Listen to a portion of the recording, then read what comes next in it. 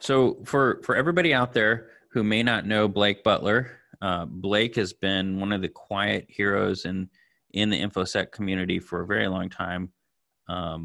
From my knowledge, and you correct me if I'm wrong, you've spent a good amount of time in pen testing, open source intelligence, deconstructing, reversing, a bunch of different tasks at hand in really refining the craft of, InfoSec as we call it today.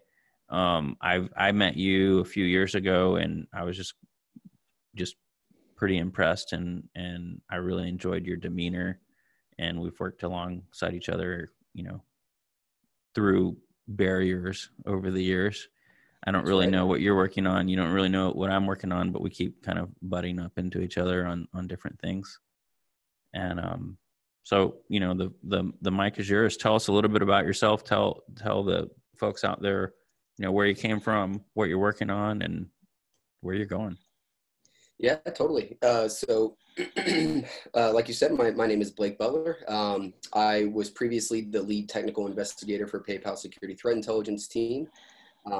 Currently the emerging threats researcher. So I spend a lot of time looking at a lot of different threats to the organization, and that, varies from, DDoS attacks to malware to, in some cases, even physical acts of violence, which in many capacities, a lot of the tooling that you provide data comes extremely useful.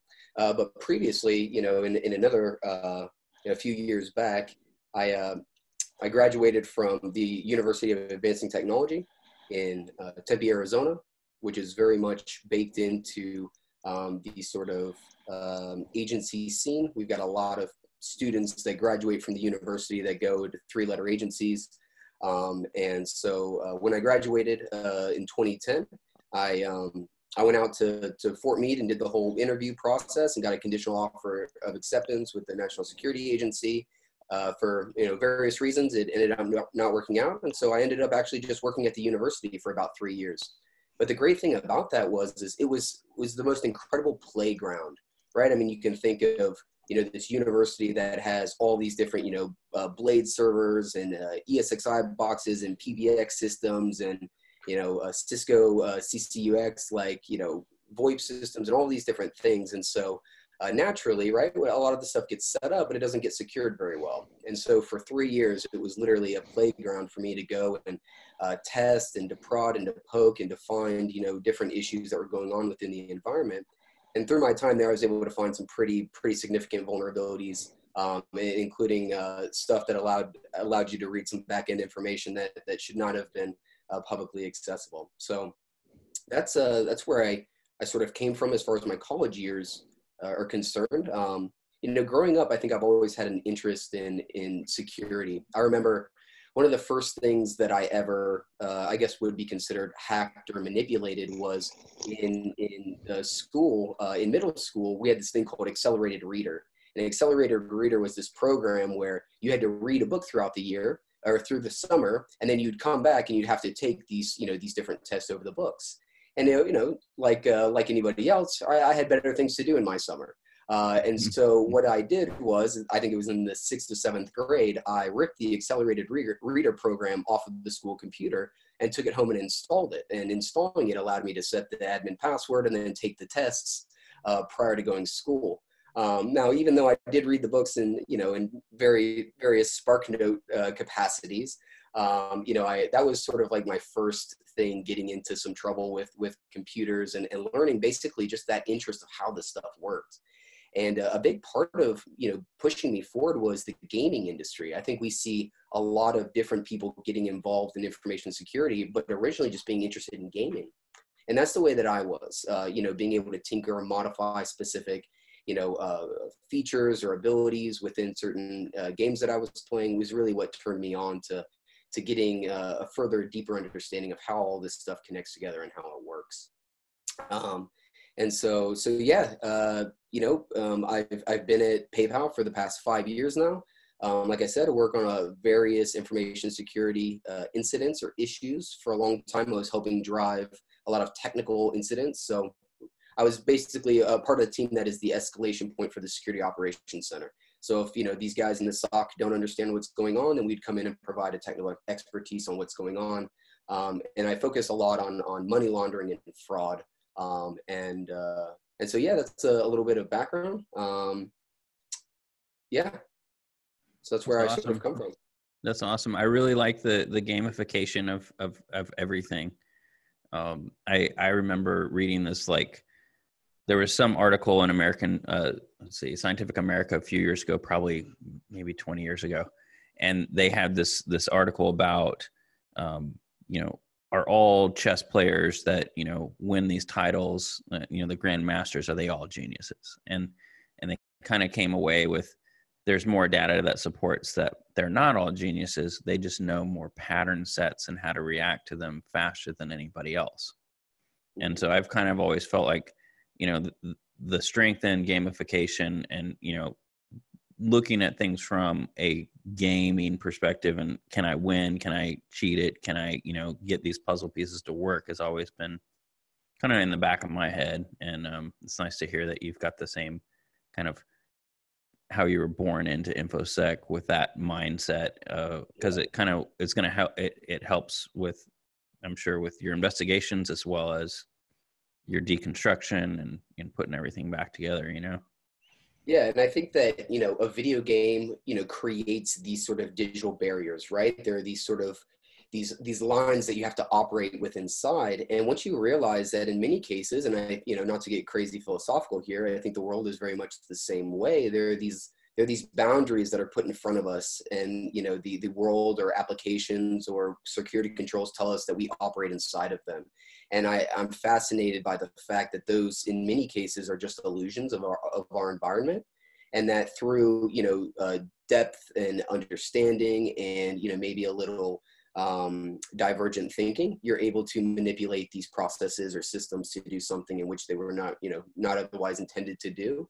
And that is something that I've just been hooked on for the past 10, 15 years of my life, figuring out the way that these systems work together and how we can manipulate them, or how criminals are manipulating them to better secure, our platforms and protect our customers. Yeah. And then using the system of the criminals to manipulate them, so. Absolutely. I love how everybody's origin story is always a video game they couldn't get past, or some, school program that you didn't want to really do, or something like that. First job, you couldn't log in, so you bypass the thing. And everybody's got that origin story. Dude, yeah, I had a similar origin story when I really got hooked in. We had this, air quotes, computer science professor guy, or, computer science teacher at school. And he was just like, we all had just gotten Windows 95 machines. And so the only thing that was a password was like the screensaver, And so me and my friends, we just put in like some, background, screensavers that were just fire, And we thought that was so cool. And we put a password on it. So like in the middle of class, it would pop up and then he'd feel stupid, We thought that'd be really funny. Well, he got really mad about it, and then put CMOS passwords on all the, 4 or 5 machines. So we were like, man, like the teachers know it. Where do the teachers keep this? And then somebody read a 2600 article and, okay, it's going to be a combination of, somebody's name and a birth date and, some theme. So we banged away at it for like 3 or 4 months and nothing. And then one of the guys, Eric, he was like, yeah, let's just switch the keyboards and turn the monitor off on the keyboard that's connected to stuff, and have a teacher come over and put the password in. We'll just have the direction go somewhere else. So he did that. It worked. We went to everyone in high school, gave everybody the password. Everybody in the password had the password. You got to have cover. Like the half year. Yeah. And we told everybody, like, look, don't tell, like, if you have to, you still need to go ask for the password, but don't tell anybody we've got it. So this went on half the year until finally the very last class of the year. Windows 95 locks up, it reboots, and I'm sitting there, the teacher's there, and my friend Brian is like, dude, put the password in. He's watching us. And I was like, all right, I'm going to put the password in. So I put the password in. Teacher goes bonkers. He's like, "Why? How'd you have this?" He got all mad, and then basically none of the other teachers took this guy serious. And he's like, "I'm sending you to the principal's office." So I go to the principal's office, and the principal's just like, "Yeah, so you guys had the password and you acted responsibly the whole year, didn't you?" And I was like, "Yes, sir, we did." He's like, "Cool, man. Have a great summer." It's all about perspective, man. Yeah. It was, we just didn't want the man to have us down, Exactly. Yeah, I talked to a former CISO of was at the Naval Research Center over here in TC, and he'd gotten his security start that way. He was originally hired by them to be an analyst, and back in the day they were using old Spark systems, and he simply did he said like you had to wait like a week for the network guys to come around and hook you up. So he's just sitting there being bored, and he was like, hell with this. Just physical bypass sets it up so when they show up, he's already on the system and everything. And they were like, we need you to come with us. And that's how he got his start in computer security. That's awesome. I love it. I love it. And it was, like you said, it was like a paperclip bypass. It was a little, poke the hole and it resets and you get in. Mm-hmm. Totally. I remember being in high school, them locking down command prompts because we thought it would be really funny to like net send people, especially during tests or whatever, right? People would be net sending back and forth and sharing answers and stuff like that. And so I remember they had locked down the command prompt, and when you would launch it, it would be like, right, like this has been locked down by your systems administrator, like you can't use it. We're like, oh God, what do we do? So I went home and was poking around and looking at some different things, and I figured out that you could write this stuff in a notepad file and save it as a .bat, and then just do the same thing. Right. And so it's like there are these illusions of security that exist around us, and how can we manipulate them? How can others manipulate them? It may be in the beginning, right? It's being nefarious, middle-aged teenagers, whatever it might be. But, these skills really translate into real life situations as you get older, and you see that, there's criminals out here that are doing this stuff. But for financial gain or whatever it is. But those mindsets and that approach and lateral thinking is really what needs to be cultivated. Those are the things that it's very difficult to teach somebody, right? You have to be a self-starter. You have to be self-motivated and so passionate about this stuff to create and curate that. And that is something that I think is lacking as far as, people that want to get into industry. They want to get into InfoSec because they want to make that paycheck, right? But they don't have the same passion, that same drive as a lot of, as a lot of us. Yeah, I agree. I mean, there's definitely there's a great divide between, I would say, responsible rebellion and kind of living in who you are versus the InfoSec zealot guy who just wants to be right and just wants to burn scorched earth everywhere and, get whatever the product of the day is and then, have a badge, It's sad, but there's a lot more of that. I mean, we were talking today, even in our daily meeting, about questioning whether we should even sponsor ISSA, just because like we can't even say anything without them being like, oh, that's marketing. We're like, we're not even marketing. We're just here. Right. And it's kind of weird because that zealotry kind of gets pushed everywhere into an unhealthy space versus that, hey, let's learn how to be responsible, rebellious type thinking in this scenario, because across the board, assumptions are the thing that they're the mother of all mess ups. Why don't we have it institutionalized of let's just question the assumptions, call it red teaming, whatever we want to call it, but it's that in the end, right? Yeah. But we were just in Tokyo training a bunch of Japanese CISOs, and that was actually one of the things on the checklist that we kept running them through in this big tabletop exercise we're running is, what are the assumptions you made? And at this point in this scenario, is that still correct? Are or did we foul up back here somewhere, made some assumptions about what was going on that don't even make any sense based on the new info we have? Yeah. And that's a really hard thing for that culture too, right? I mean, oh yeah, no, it's super hard. And multiple points of validation. I can't tell you how many times I'm doing an investigation. I've got some data, and it looks good, but I don't believe any data that's out there on the internet, much less the internal data that I leverage at my organization. And so it's really a continuous, right, sort of rethinking and restructuring of the assumptions that you're making. And, just as you said, Dan, like, where does the data point to? And how believable is it? And, I'm always looking out for those people that are doing this sort of counter intel. If I follow that breadcrumb, where does that lead me, and what exposures do I have? And, that goes into operational security concerns and a whole bunch of other things. But yeah, I think that's, again, something that's very difficult to teach. And it has to come from, previous experiences and stuff.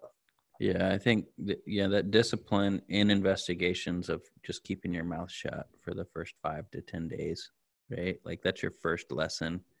And then it's like, man, like, even if we had the best dossier in the world, it's got to be like, well, maybe we're 60% successful.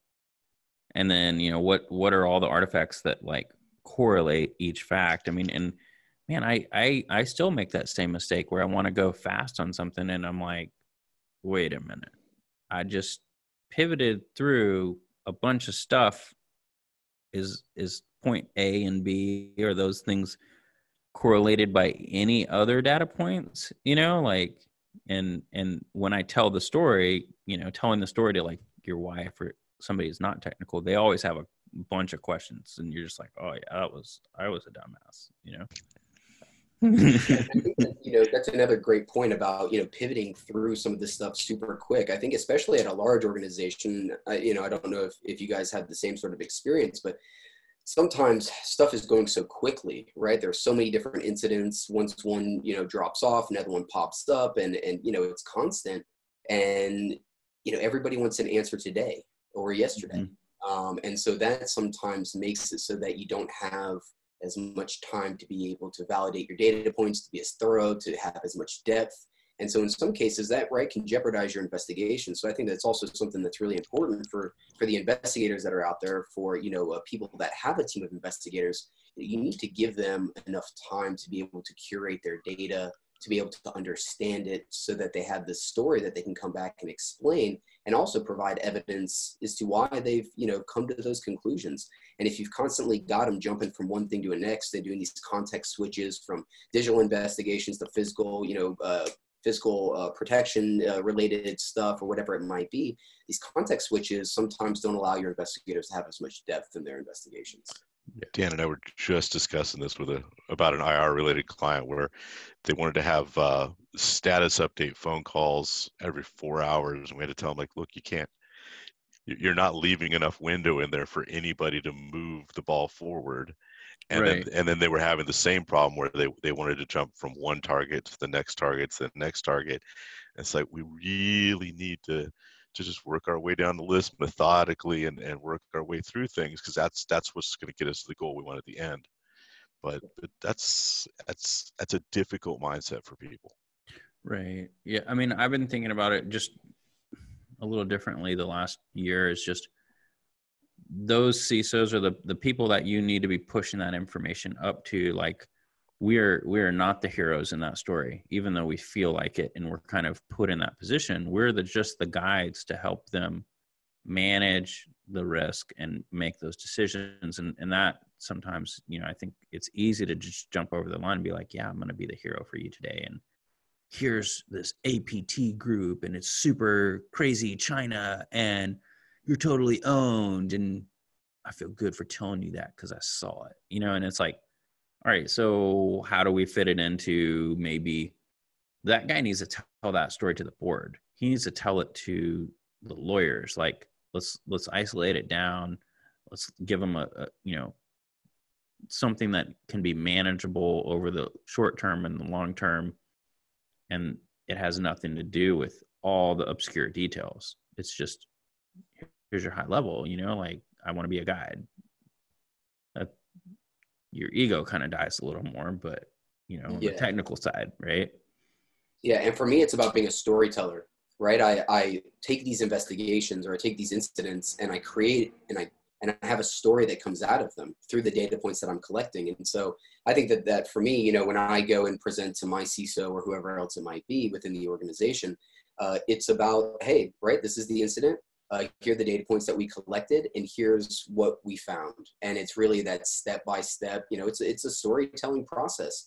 And I think that's something else that's really important. You have to have really great writing skills, and you have to be able to be a storyteller to describe what is happening, and in layman's terms, right? You can be the most technical person in the room, and in many cases, that's not going to get you in the front of the right people to be able to tell these stories. And if you can't get up and articulate what's going on in a calm, concise manner, because I mean, think about it. Some of these guys, the amount of money that they're making, 5, 10, 20 minutes in a room with you, you're talking quite a bit of money. So, you're given a very short window of time to talk, and you better, get it done pretty quickly. Right. And I guess I want to just encourage some of the younger guys too, that like, this is a progression. You're going to come to these conclusions. You're going to have these experiences, and messing up is okay on, telling the story the wrong way or getting too technical. Because it happens. It's happened to all of us a million times, but like what you're saying, that new discipline of storytelling, I think that, we were talking to Matt DeVoe. Yeah. Matt DeVoe last week, and Zach Payton the week before. And, Zach, they've got story mode built into their Westward AI program. It's literally called story mode. Right. Like, and I mean, I've been doing a lot of research on some stuff. I don't want to I can't say like what it's with, but it is along those lines of like stories and whatnot. Just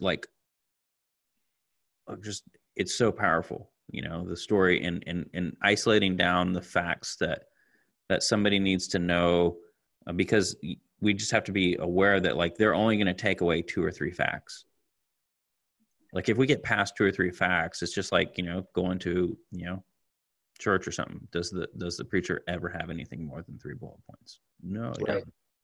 And being able to understand your audience as well, right? Understand your audience, understand the content that you're delivering. But I think also, going back, Dan, to what you were saying about like, we've all gotten it wrong. Man, it's embarrassing to get certain facts wrong. It's embarrassing to be able to deliver, that information and be very confident and be wrong. But something my father always taught me was, integrity is about, doing the right thing when nobody's watching. But it's integrity is about how you act, not when things are going good, but when things are going bad, and how you handle yourself. And one of the most critical things that I think in this industry is having a positive reputation, a reputation of integrity. When you come across a fact, or you create this, particular part of the story, and it might be mischaracterized or whatever, and you realize that has been done, then you need to come clean, and you need to be open and honest. And instead of being embarrassed by that, use that as an opportunity to humble yourself and to realize that, hey, right, like this is a part of the game, and don't feel bad about it, but make sure that you address it, that you move on. You don't, let it get you down, because we've all been there, and it's interesting sometimes. Yeah, well, Blake, I mean, I think that was one of the first things when I met you. I was like, man, this is awesome, because that integrity came across in questions and, in dialogue across the board, where, we didn't have to agree on everything, but, it just created this atmosphere of more, conversation, more dialogue, and really that deeper relationship, which is sometimes harder when the guy is just like, oh, it's just going to be drive-by truth hour. See ya, Right. I had a instance where working with the Velexity guys, Michael Lay, and we were reviewing some RAM, and he'd actually pointed out to me maybe 6-7 days earlier, like, oh, you should probably take a look at this thing. And we were hunting down some fileless malware stuff, and it took me 6 days to get back around to look at that and go, oh, he tagged that for me. It was right there the whole time, just like in my face on the screen the whole time as I ran all over the place, and just didn't follow the breadcrumb. Yeah, you hate it, but it happens, right? You're looking. It could have been worse. You could be 1.5 years into an investigation. Yeah. Like, that's happened before. You're like, whoa, wow. What's this cupcake recipe thing?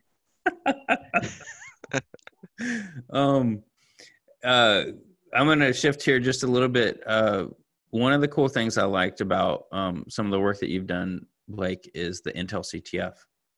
Can you share kind of like what were the roots in that? What got you into that gamification of things, like you and Kev, and like the whole deal? Yeah. So Intelligent CTF is basically a narrative-based scenario where we take data points and we seed them across the internet. And right, these could be domain registrations, monikers on specific forums or websites or whatever it might be, seeding of phone numbers, or just really whatever data points are relevant to the narrative that we're describing. And so a lot of that was baked in. I created that in 2015, and that was our first DEF CON event that we did. So we went down to DEF CON and ran it and had a number of people play, and it was a really great time. But that all was born out of, this like passion for open source intelligence. And I think what I found is in many cases, I've got internal data sets that I can leverage for various, parts of my investigation. But what I found is that there was probably 80 to 90% coverage on the same data that was externally available. And so I really wanted to create these games for people where we could craft a narrative around an incident that happened. If it's a website breach, if it was, a company that was broken into, if it was whatever, and really teach people how to pivot off of certain data points, what resources out there could help them, push them through their investigative process to connect that next data point, and show people how, like, hey, this is, when I was in college, a couple of my classes were like applied exploits in hacking and, like reverse engineering and all this other stuff. And I never knew that there was like these open source intelligence digital investigators that were out there doing like all this different stuff, and I don't even know of a curriculum right now at school where they're teaching like open source intelligence specifically. And so really seeing that there was a need in the space to teach people about open source intelligence techniques. And yeah, there's a lot of great blog posts. There's a lot of great stuff out there in resources, but basically creating a game to put people into a scenario where they can apply some skills that they've learned, but also, like, I don't know about you guys. I know, you probably have played CTFs before, like capture the flag events. I've played a whole bunch, hundreds and hundreds over the years that I've been around. And in many cases, they're Jeopardy style, and man, you get to that reverse engineering, whatever, you need to set, whatever specific parameter up in this thing, and you don't know how to do it, it's game over for you. There's no educational process baked in. And so what Kevin and I have done, and our colleague Alex as well, is we've created this process where as you're going through this narrative sort of experience, if you get stuck up on something for 30 minutes or 45 minutes, there's this sort of seamless integrative process that helps educate you, to teach you, to put you down the right track, because we want to educate people. It's not just about doing that CTF to see how much do you know. It's, well, what do you not know? And how can we further, develop your skill set to make you a better investigator? So I think that's where a lot of it was birthed from. That's awesome. Yeah, I mean, the success on that's been awesome over the years. I know that there's another OSINT type CTF thing at DEF CON as well, but this is entirely different for those that haven't done it. This is a great thing. Like I've run everybody on our team through it, and it's been really good. We're going to try to push the same kind of style out through Shadow Dragon. We've already pushed some stuff out, and just waiting for a little bit more traction on that. But so far, everybody who's done it so far has really loved it and enjoyed that. I think you did a great job on that, Oh, thanks. And I think the other really cool thing is not only does it do digital, do we do digital investigative narratives, but I think also the physical components. So, right, this past year we did an event at DEF CON this previous year, and we basically did it to where there was 10 or 12 digital flags, where you're investigating this person, you've got a moniker, you find a Twitter account, you find a domain, you find some PGP keys, you find some whatever else. But then it goes from doing this sort of digital investigation to realizing, hey, your target is actually physically at DEF CON. And here's where they're located. We have the back of what their shirt looks like. And so now you need to go and tell your target, right? And now you need to go and collect something, from a specific part of the hotel, or you have to, stand by that payphone and be aware enough to pick it up if it rings, right? And it's really about trying to get people in the mindset of, are you paying attention to your environment? Because there's a lot more going on around you than you might think is going on. And so creating opportunities for people to, again, develop, curate that divergent thinking so that they can bring that back when they're doing their investigations.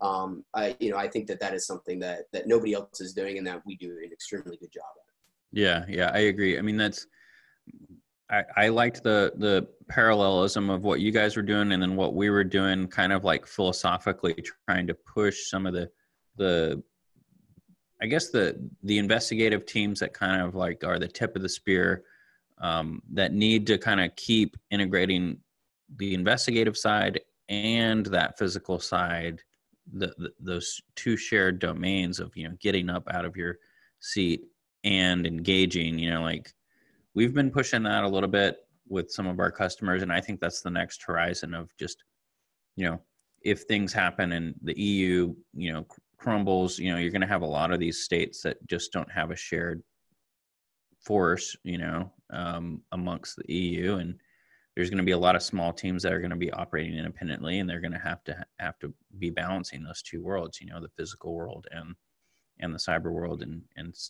get a little bit better on the joining of those things, Can I come back around to something else you mentioned, Blake, which is, and Dan, you and I have talked about this a lot of times, but it actually came up with one of my investigators this week, the education they're receiving at various colleges and universities related to cybersecurity in the past 5-10 years is just not answering the business needs and the daily grind of this job out sort of needs that people have. And one of my investigators brought this up this weekend, that he's got a master's in cybersecurity from a good university, and he's like, I don't feel like this prepared me for anything. It's like, but I'd like to get your thoughts on that. Yeah, no, I think that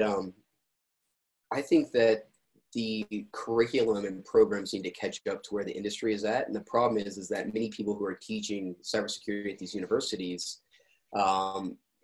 are doing so right out of college, or doing so, maybe with a couple years of experience at a small organization, and they don't go spend, 15, 20 years or whatever it might be. And sure, you do have some people that have done this. I think Russ Rogers, as far as, one of my teachers, Russ Rogers worked at the University of Michigan Technology, super baked into Black Hat and the DEF CON scene, and is really well known. I think that the content that is being used is to satisfy sort of like an educational requirement. And it's not teaching people the skills that they necessarily need to be successful in the industry. And don't get me wrong, don't blanket this over everything, but everybody that goes to college that's in like InfoSec, they all want to be pen testers. They all want to be a red team. They all want to be doing all this crazy stuff. And in many cases, like, that's not what a lot of these organizations need. I keep saying that everybody focuses on the red, but all the jobs and all the requirements are on the blue side. Absolutely. And there's a time and a place for both, right? So I'm fortunate enough to be in the position at the organization where I do get to be a part of some red team initiatives and provide some expertise or, approaches in certain scenarios, whatever it might be. But I think that there's a whole bunch of skills that are not being taught that need to be related to just bringing the use cases back to business need.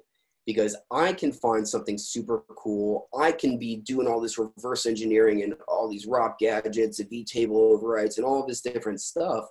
But at the end of the day, like, when you go into an organization, you're doing a pen test, for a financial institution or whatever it is, in many cases, you're not going to be writing stuff like that on your own, off to the side. You're going to be using off-the-shelf stuff. You're going to be looking for misconfigurations. You're going to be looking for ways to leverage something, some trust relationship that was not otherwise, solidified, or that somebody knew about. And it's those sort of subtle manipulations and less on, well, I'm going to hack the planet, bro. Right. And so I think that the mindset needs to shift a little bit. Yeah. I mean, there's definitely some grandiose there in that just desire for the pen test stuff. I mean, I grew up in, the Unix world and then networking and, I was pushing towards the pen testing stuff early on, but it wasn't even a paid gig yet, and, luckily when the industry got to it,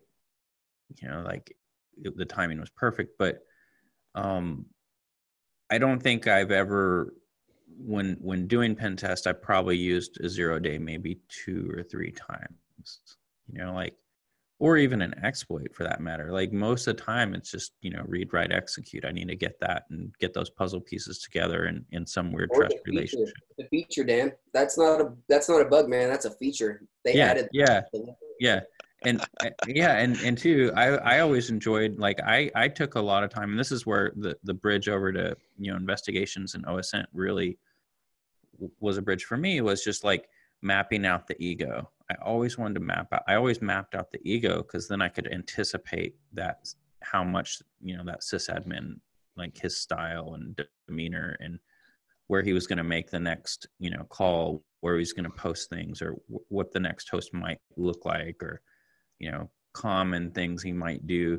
And that was just because I had this huge background in doing enterprise, Unix support and sysadmin, adminning and all that. And the red teaming was just overlaid over that versus, it was overlaid over all this other knowledge. So I kind of wrapping this back up to like academia and their role. I do think that there's a bigger shift that needs to happen in how academic programs are structured, like that current academic structure in, high level education and in lower level education. I don't think it really works. Like I kind of think that the classical education is better.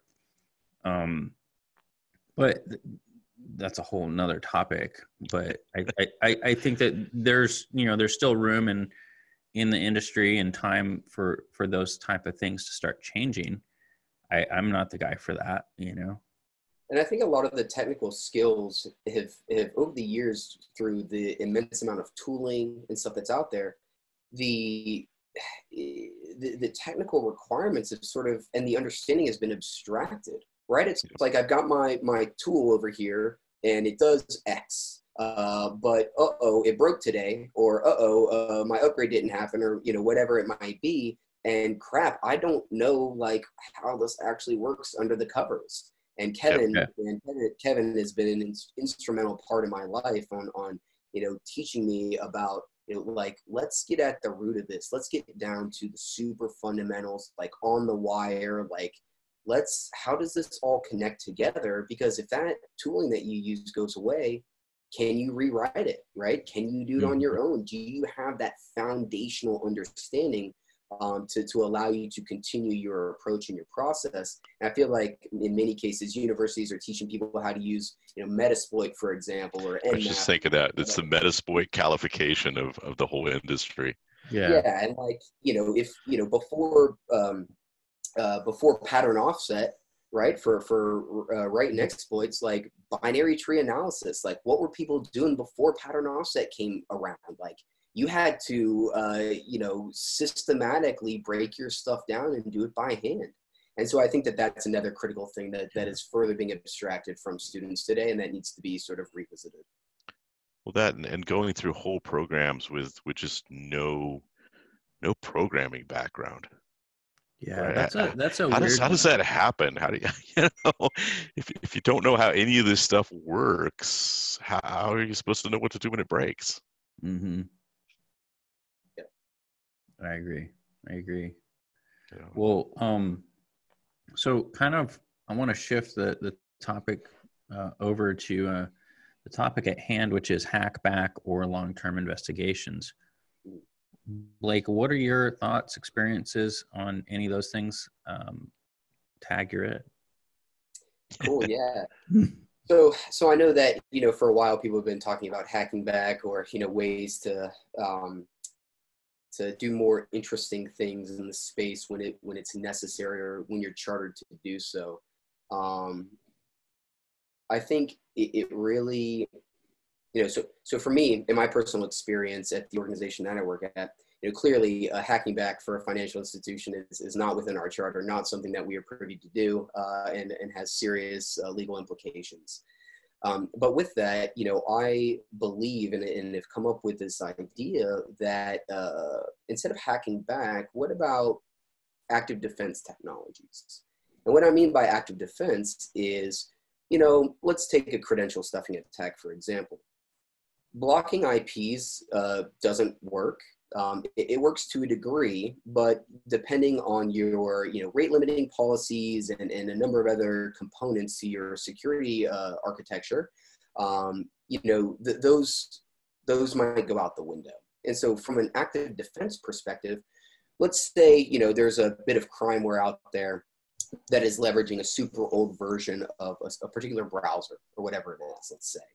Well, what happens if I load a bit of JavaScript into that browser, and unfortunately, that browser is just super out of date, and man, it can't handle the way this JavaScript is calling, itself or whatever it might be, and maybe that creates max CPU utilization on the endpoint. Now, any other user, right, in the environment, or any other user that might be interacting with the platform, if they're running an up-to-date version, within the past 15 or 20 versions, the JavaScript that's loaded into the browser is not going to do anything to them. It will be just like any normal JavaScript. It won't create any more overhead. But bits of crimeware that's out there specifically use typically older bits of software. And so with that, I don't know, what if we were just to happen to arbitrarily load this into every single user session? And it's not my fault if your browser can't handle it, right? And so I think being a little bit more creative in that way is something that the industry needs to do. And I think that that's something that our organization in particular is interested in pursuing a little bit more. We've got some research initiatives around this. But as far as hacking back, if you are a part of a team that is chartered to do so, and you have the legal authority to do so, then I think that is definitely a tool within your toolbox that should be utilized, especially in high risk scenarios that require quick turnaround or require visibility that would otherwise not be you would not be able to get. And so I'm of the opinion that it is something that needs to be used sparingly, that needs to have multiple points of vetting and validation and support from whoever is authorizing this activity. I think that in many cases the concern about hacking back is that, well, if you do it in this scenario, then what's the threshold to allow that sort of activity? And I think that is the discussion that needs to be had, more than sort of, oh, well, is hacking back right or wrong? Right? Well, it depends. And I think that in many cases, a lot of people are very concerned that if you do allow that sort of capability to happen, are the right checks and balances in place to ensure that it's not being abused? Yeah, I think those are good words. Brian, what are some of your thoughts on this? Because this even came up last week with a client. Right. Yeah. So yeah, I thought this was a done and over thing, and then I was up at the Columbia University Law and Cyber Warfare Conference, and they had a panel of military attorneys on, and they had brought up that this Representative Tom Graves from Georgia had introduced this bill again, and basically they were blasting it, going, this is a terrible idea. There's government military organizations that have the mandate and the charter for this. It's done under controlled, supervised programs.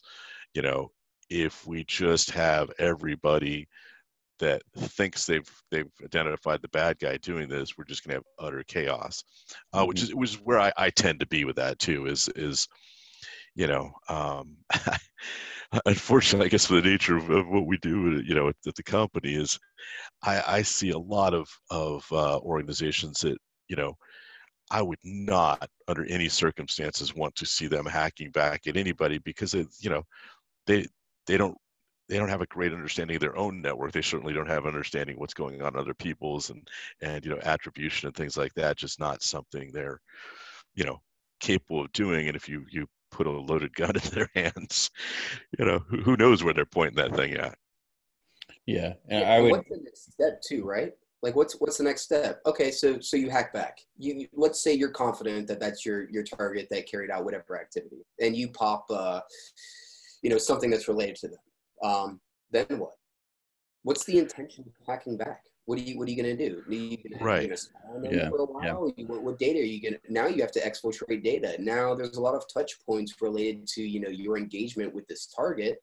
That could come back. And again, if this is not in your charter and you're not authorized to do that, then there are serious legal implications. So I am totally, of the opinion that unless you are, working in those positions, that you are allowed to do this.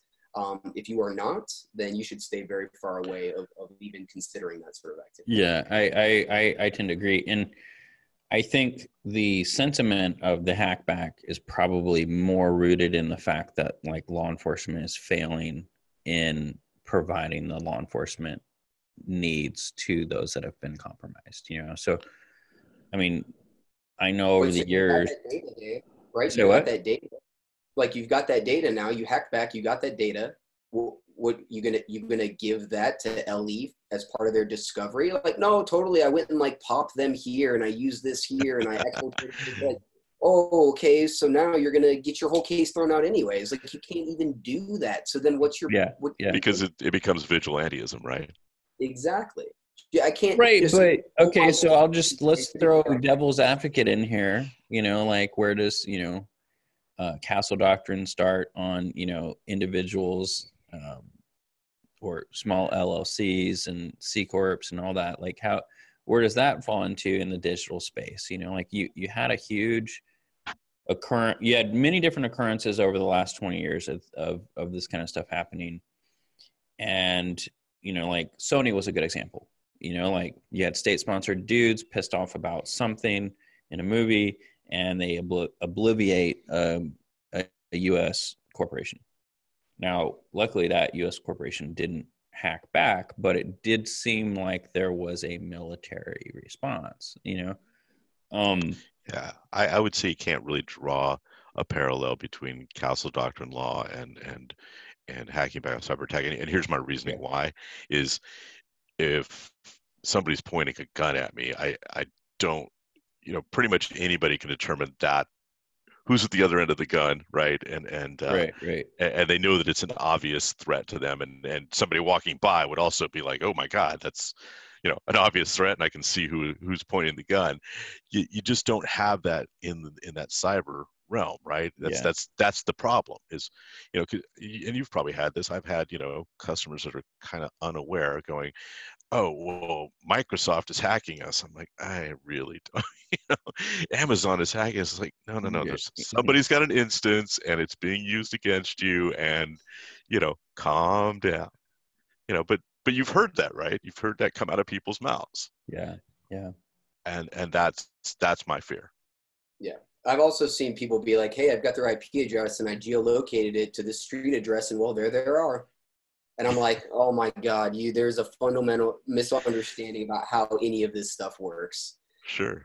And I think it's very difficult also, to support, to support that. I think that it's very difficult to equate the, Castle Doctrine sort of example to this scenario. And while, somebody is in your environment, in many cases, you want to maintain visibility.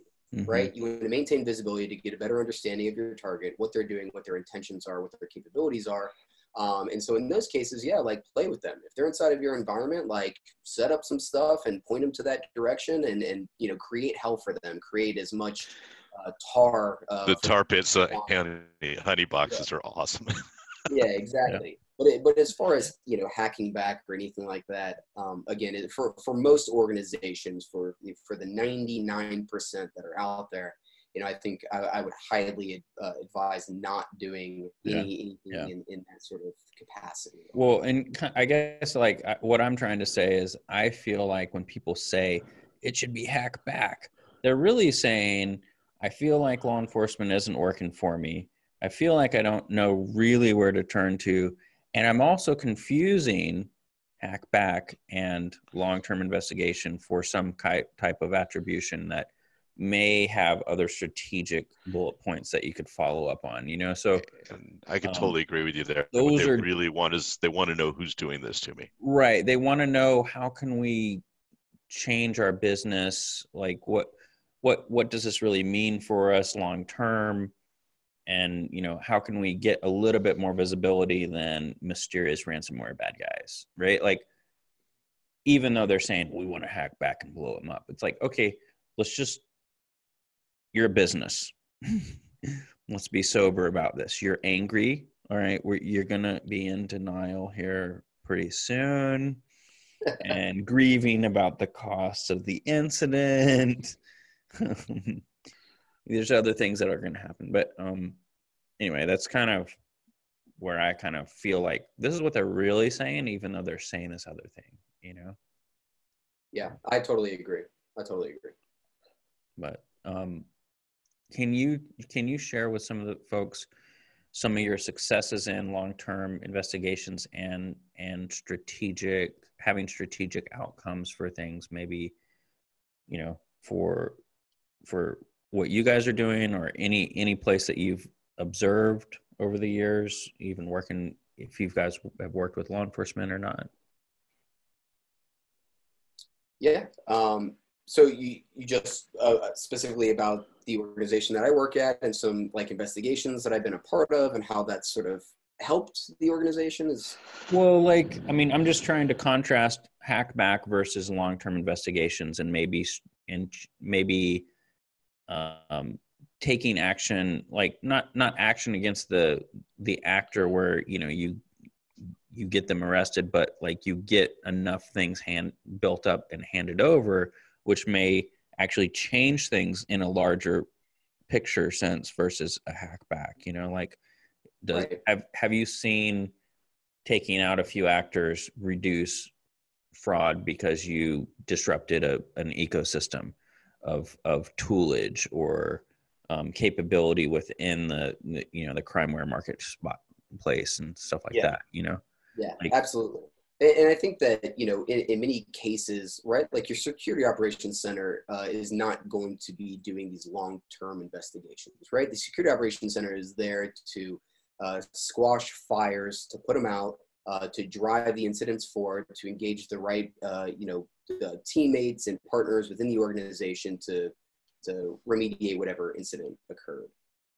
Your more tactical teams, like, you know, the teams that I'm a part of, might take a little bit more time in looking at, you know, who carried out that DDoS attack, or hey, that big credential stuffing attack, like what does that go back to? And in those sort of tactical scenarios, being able to collect as much information about the incident as possible. But really, you know, you're going to get this grip of noise that happens during your incident. And it's really trying to get back to that very beginning spot, right when it began. What was the incident or the thing that they messed up right there at the beginning that put you onto their trail? And you know, in the case of credential stuffing, because I think, you know, it's an industry-wide problem. You know, in many cases, you go and look at these criminal toolkits that are out there to automate, you know, sort of the smashing of credentials against endpoints, against various platforms.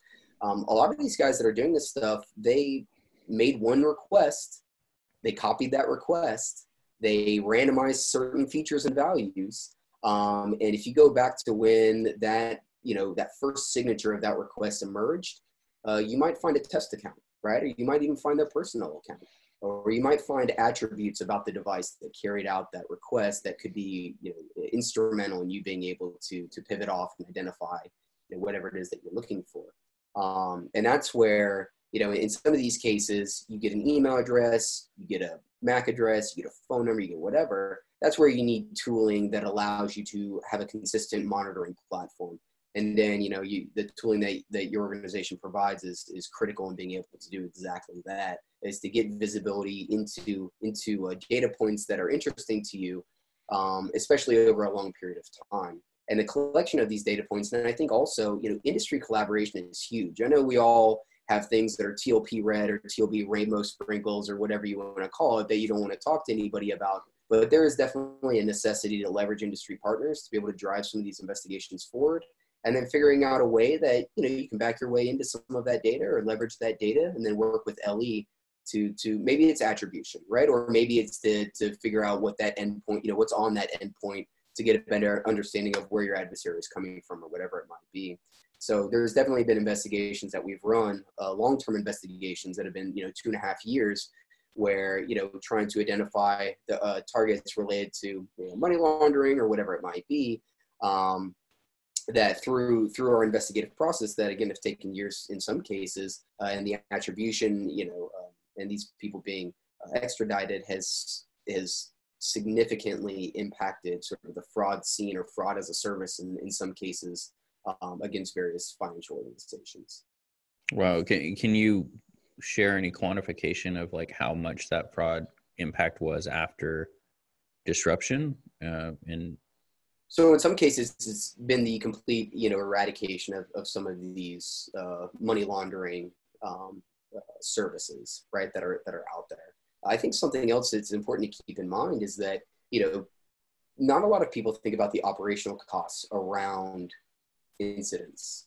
And what I mean by that is, like, let's say hypothetically there's an adversary who is really into, again, let's use the credential stuffing example, really into credential stuffing, and has been taking credentials from across the internet from all these different leaks and smashing them against your organization. And maybe they've introduced these illicit requests organically, right, into the environment. Well, over time, depending on how many of those requests are illegitimate, your operations teams have to have the capacity to be able to support the login events related to those endpoints.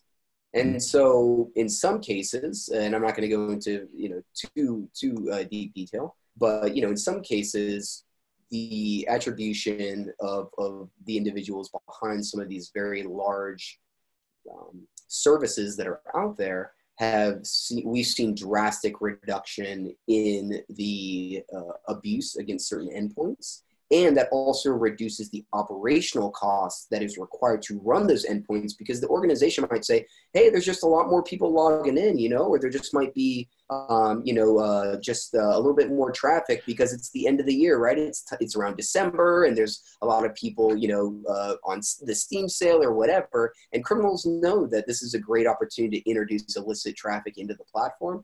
But bringing it back, the operational costs, attribution is cool and sexy and all that stuff, but there's even a monetary amount that, hey, your app pools needed 50% capacity because you just took out that, that adversary that was creating, that sort of crimeware as a service that was supporting the rest of the industry. So I think that that's something that not a lot of people think about, and that's important to mention. Yeah. So basically, I mean, you have a good amount of data on the fact that, like, being strategic in your investigations outside of just the incident is much more advantageous to the operational costs of the organization. The cost of cutting out different, criminal networks, that like lowers things, and that's not hack back, but it kind of sounds like it if I'm not super technical, like, what did your mom just hear? Like, oh, you just hacked them back and you got them arrested. And it's like, well, or you just did an awesome investigation, Yeah, no, there are certain touch points, and data exposures that can be leveraged that provide you sort of the same visibility. I mean, maybe in some of these cases, and again, if it's in your charter, maybe actor engagement is important. Maybe you develop a 3-month, 6-month relationship with this target or that group or whatever it might be, and you start playing the game, right? Is that hacking back? No, I'm just having a conversation with somebody, right? Right. But what sort of visibility does that conversation give you? And then maybe the data that was collected or whatever it is that you might be interested in, all these guys, and Dan, you know this better than I, all these guys love to brag, and they love to show everybody how cool they are and the coolest thing that they just did. And in many cases, you might be able to get the same information by just maybe a little bit of human intelligence. Yeah, I agree. I mean, we've been pushing that kind of dialogue thing for many years, and it's been, I always thought it would be like kind of successful. And then when you're doing it, it's really successful, like people join nowadays over just shared topics, and then you just keep pinging them over a certain course of time. And I mean, typically what I've seen is like you get like 90% success or more if you're just patient on that gameplay, and then, push them something that's going to reveal something about either fingerprinting their device or getting more geographical location on them. It really helps, and it helps in weird places where it's not just, the cyber domain, it's kind of the physical domain as well, so. And chatting with people and sending somebody an email and social engineering them, none of that is illegal. None of that is off the table. None of that is, and it could very much be higher risk. And I'm not a lawyer, so go talk with your own, sort of legal department or whatever. But in many cases, right, it might be high risk, but it's definitely not anything that is like a hackback as far as, legality is concerned. So yeah, I think that there's a lot of capabilities that people could utilize that they maybe aren't comfortable with. And that's why having a mature team and, right. Yeah, individuals that can help support sort of these notions and leveraging them when high risk situations go down.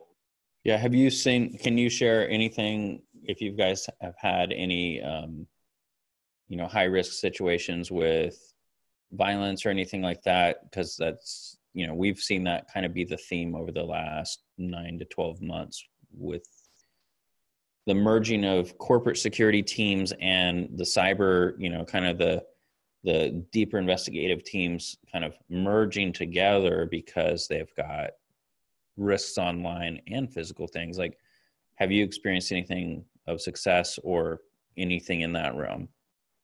Absolutely. Yeah. So, I mentioned OI Monitor previously with being instrumental in being able to gain visibility and consistent visibility into, a target that you might be tracking, right? But in regard to physical, acts of violence, the capability that your organization provides, Dan, Spotter, right, is a great tool. And has been used, to help facilitate, identification of adversaries, in particular, physical security scenarios. And right, the corporate security team, I mean, these guys are the guys that are, have a team of physical people that are sitting at the front door, right? That might have a firearm or might not, that are watching the cameras and all that stuff. These are not cyber intel, go and hunt down your target sort of people. I mean, they might be able to use LinkedIn and Facebook and Twitter like anybody else, but they don't have the same sort of capability or mindset or even approach to how you might get some of this stuff done. So right. There have definitely been incidents that have happened at the organization where, adversarial engagement was critical, especially when it came to physical acts of violence. It was critical in being able to, I believe in many cases, save people's lives. And I think the tooling and stuff that your organization provides allows you to do that. Well, yeah, thank you. I wasn't trying to get our tools plugged there. But I mean, what are some of the things for some of the analysts out there that, like, when you're going through that investigation, when it's really stressful, there's that physical threat side of things.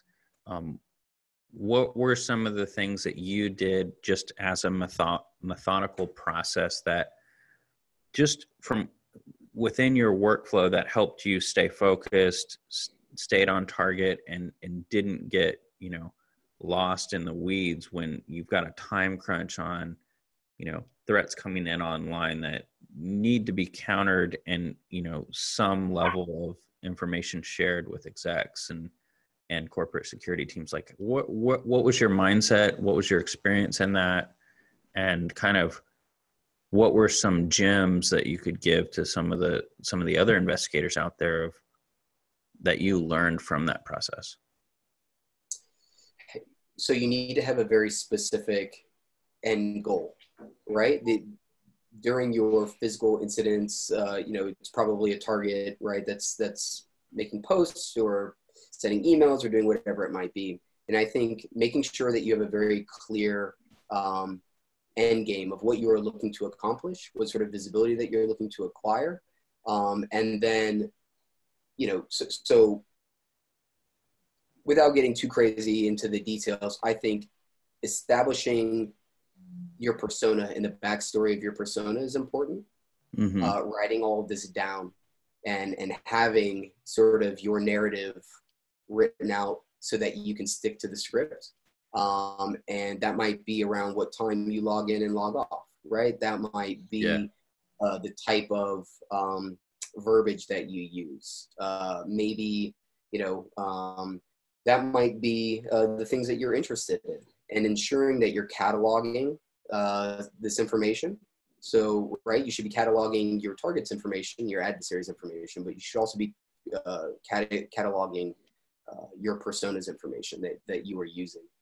And as you're doing your engagements, right, you, of course, need to leverage things that maybe your persona and your target are mutually interested in, that can be leveraged to provide further visibility into whatever it is that you might be interested in. But I think, you need to have a start and an end date. You need to be able to have an appropriate data collection process, and especially like the time frame. If your normal job, let's say, is from 9 to 5, and that is when you've got to get run of the business sort of stuff done. Maybe your persona is in a different time zone, right? And maybe that gives you the opportunity to, well, yeah, maybe I can work on some of this stuff because it is related to work, obviously, during the day, but we've got other stuff coming through the pipeline. Well, because I've established a time frame that is outside of the normal operating hours I typically work in, this gives me the opportunity, and it frees me up to maybe at nighttime, right, do a little bit more of engagement or whatever it might be. And everybody has to figure out what works for them. But, as far as being able to keep on track and keep a consistent engagement with your adversary, separating sort of hashtag day job and spooky, tactical investigation, that for me has been really helpful in not sort of overlapping the two. Yeah, that's good. That's really good. Brian, what are some of your life lessons in that realm? I mean, geez, some of those. Well, do I get to plug OI Monitor again? You can. I feel like I should. Hey, I was being legit. I wasn't trying to talk. No, it's serious. Yeah, no, like plug it, OI Monitor, Spotter, whatever. I mean, like that's cool. But I mean, that's a super useful tool, right? You just you plug in your criteria, you refine it a little bit, and boom, real time intel popping up in your face. What's not to love? There's so many funny stories we could put there. Yeah, there are, but God, I don't know. I mean, I get all like crazy philosophical about this, and I'm always going to revert to like the timeline. The timeline is everything. You got to know what's happening at each point, and the big picture, because the big picture tells you about the little details and things like that, and still struggle to get people to understand that the most useful tool in every investigation is just a timeline of what the hell you're doing. But loved your comments though there, Blake, on the difficulties in trying to maintain synthetic identities and stuff like that. So freaking hard. It really is. It really is unbelievable. Like the people talk about vulnerability equities, and I think they should really be talking about synthetic identity equities, especially from now until 2020, 21. It's like, it looks like the current warfare landscape is in the digital field with synthetic identities. You either have it or you don't have it, and you either know how to backstop it, don't know how to backstop it, and what kind of ammunition to push via memes and avoiding object recognition and that kind of stuff. It's a hard thing. There's that, and just I think the other difficult part is for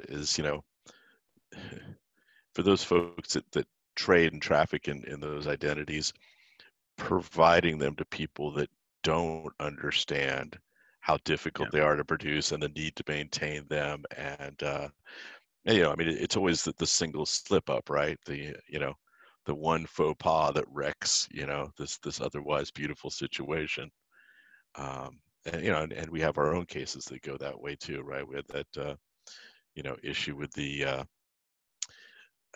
test scam guys a few years back, where everybody thought it was a Korean run operation and all that, and it turned out it was a couple of guys out in the Midwest who'd specifically redirected everything to make it look like it was a test stealing, test fraud operation out of Korea, and one individual on that 3-man team fouled up and used an identity for something he shouldn't have, and that was all it took to bring down the whole ring.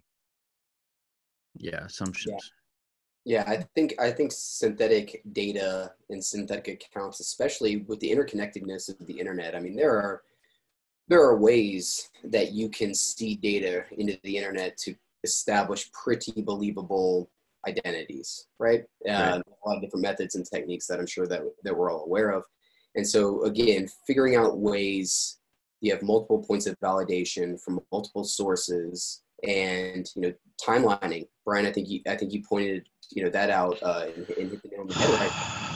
The timeline of your incident, and it might take a little bit more time to do. And again, if you're working on a team where you've got stuff coming in constantly, sometimes timelining is very difficult. But with these serious high-end investigations that require really, really in-depth understanding, one of the main things that we do is we timeline the incident from start to finish. We figure out, if there are any, correlated events related to the timing, what data points might have, right? Based off of the timeline, we're also able to determine, what the touch points were related to the incident, right? If it was a DDoS attack, okay, well, right, this came in at this time, and okay, well, so what data points do I have related to that, point in time that I could leverage to further, drive my investigative efforts? And so timelining not only helps you break down the incident, but also helps you prioritize and focus on what data points you might be able to leverage, right, during your investigative process. All that and separating overlapping incidents, because that human nature where two things happen at roughly the same time. Oh, it's all about the same incident. Yeah, maybe it is, maybe it isn't. There's been some weird coincidences too, man. I'm like, sure. No, these are totally correlated, and nope, they're not. It was a coincidence. Yeah, and you start looking at the timeline, and you're like, that doesn't make any sense if this and here and that and there, and that can't possibly be related. You go, damn it. Yeah. There goes my whole theory is shot. Going back onto the synthetic identities and backstopping, I kind of start geeking out on that a lot more. What I found was there was this really good book by this guy named Jay Dobbins. He was an undercover guy for the ATF, and he talked about how the backstop team that was a part of that, they even went back in time and modified yearbooks because they knew the adversaries that they're going to go after were going to go and do their due diligence all the way to the end, when the guy was a teenager, because that's where the origin story just couldn't be false. And so they just in those backstoppings, they just tried to look at how far back can we go. And I mean, I think that's going to be a much more difficult thing moving forward with everything. But well, especially because kids nowadays have so much data that they've dumped online in their youth, that if your synthetic person that's supposed to be 23 years old doesn't have 17 years worth of digital tracks, they're not going to be credible. Right. Start seeding it now, boys. Start seeding it now. I know, right? It's the synthetic equities here. Hashtag synthetic equities. We said it here. But I mean, if you think about that, then what is it going to cost to actually have for those that are in the business of that, if I've spent years building up all these dummy synthetic accounts, what's the cost of those? Dude, I know some of the accounts that we've got, they're 12 years old. Right. That we've just had since forever. And for some reason, just because they're so old, they just never die now, and we keep seeding them, and it's when's that going to die? At some point it just keeps living, It's super interesting to think about too. I think synthetic identities moving forward, and right, we have to be careful of the platform in which we are curating certain bits of data. And again, who are you scared of? Are you scared of the platform in which you're developing this data? Are you scared of, the individual that might come across that data? Figuring out opportunities to maybe operate inside the guidelines that are out there, but at the same time, see the information that makes it look believable. Maybe you did have an account on that platform with that email address. Maybe it got deactivated. You can't tell when it was deactivated, right? But it was deactivated. And so that might provide a little bit of credibility. And I think in many cases, there are ways that you can piggyback off of perceived credible information, right? Yeah. There's this perception of information that is out there, and based off of just the way people think about it, you can piggyback off of, sort of like the psychological approach that people have to some of that data and it going away or whatever it might be. And in many cases, I think that can provide you what you need to get your job done. But I think moving forward, especially as investigative accounts become more critical and certain platforms tightening security controls and sort of getting rid of accounts on their platforms that they don't want to be there, it makes it difficult. And so we got to be a little bit more creative on how we go about some of this. Right. And one of the things I really enjoy about synthetic identities and having groups of them is it helps you like leverage some of the algorithms on each platform to give you more insight into those types of groups of people. Like we put, a good amount of effort into, these synthetic identities are only in, the drug world. These ones are only in the terrorist world. These ones are only in, the human trafficking world, to get those lookalike type, AI algorithms to keep expanding their reach in that particular realm, So I think that there's a lot of, even if you're just capturing stuff in the back end and you're not even engaging, the value of synthetic identities leveraged on top of whatever, let's air quotes AI/MapReduce, whatever outputs the platform is going to give you, it's going to be helpful moving forward as those criminal networks expand and contract. You're kind of already in it, and the algorithms are helping you, So. Yeah, totally agree. But, so we're kind of a little over, but as far as the inbox, I didn't really have anything from the inbox this week on questions and answers from any of our inbounds via email. I haven't really asked the Twitter person about that, so I have nothing right now. Blake, we usually have an inbound list of questions people ask. Last week was location, geolocation, and how we're saying crap maps. Are they actually helpful? This week I don't really have anything, so you'll have to join us again for whatever the random question of the week is.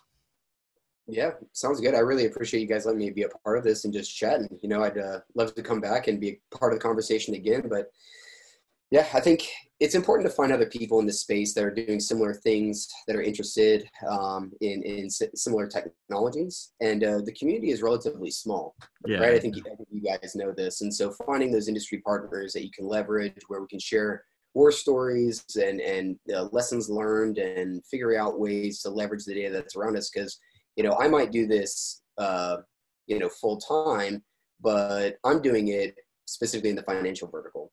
Someone that does it in the, physical security realm is different than somebody that's doing it for, the gas and power industry or whatever it might be. And we all learn these different lessons, tricks, techniques. And I just love, having a platform where we can chat about this stuff, because I feel like the best way to learn is from each other. Yeah, I agree. So yeah, I appreciate you guys having me here. Yeah, well, let's put you on the list to keep coming back. And hey, we're just launching this podcast. We don't even know if anybody's going to ever like it. Let's hope so. But if it's just a small sliver of candor for an overly marketed universe, I'm hoping it's going to be good.